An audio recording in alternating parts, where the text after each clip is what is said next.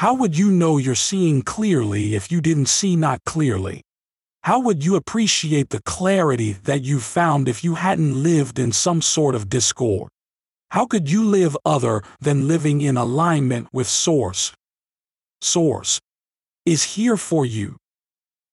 Welcome to Infinite Consciousness, a daily inspirational podcast that's dedicated to helping you manifest your dreams faster.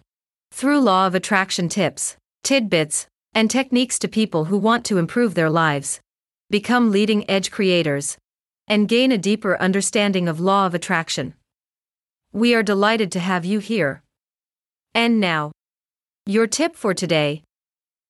It is your nature to adapt. As a species, you're not finished evolving.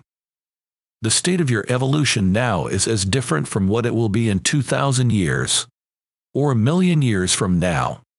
Just like the caveman relics being uncovered, the evolution of you and I continues eternally.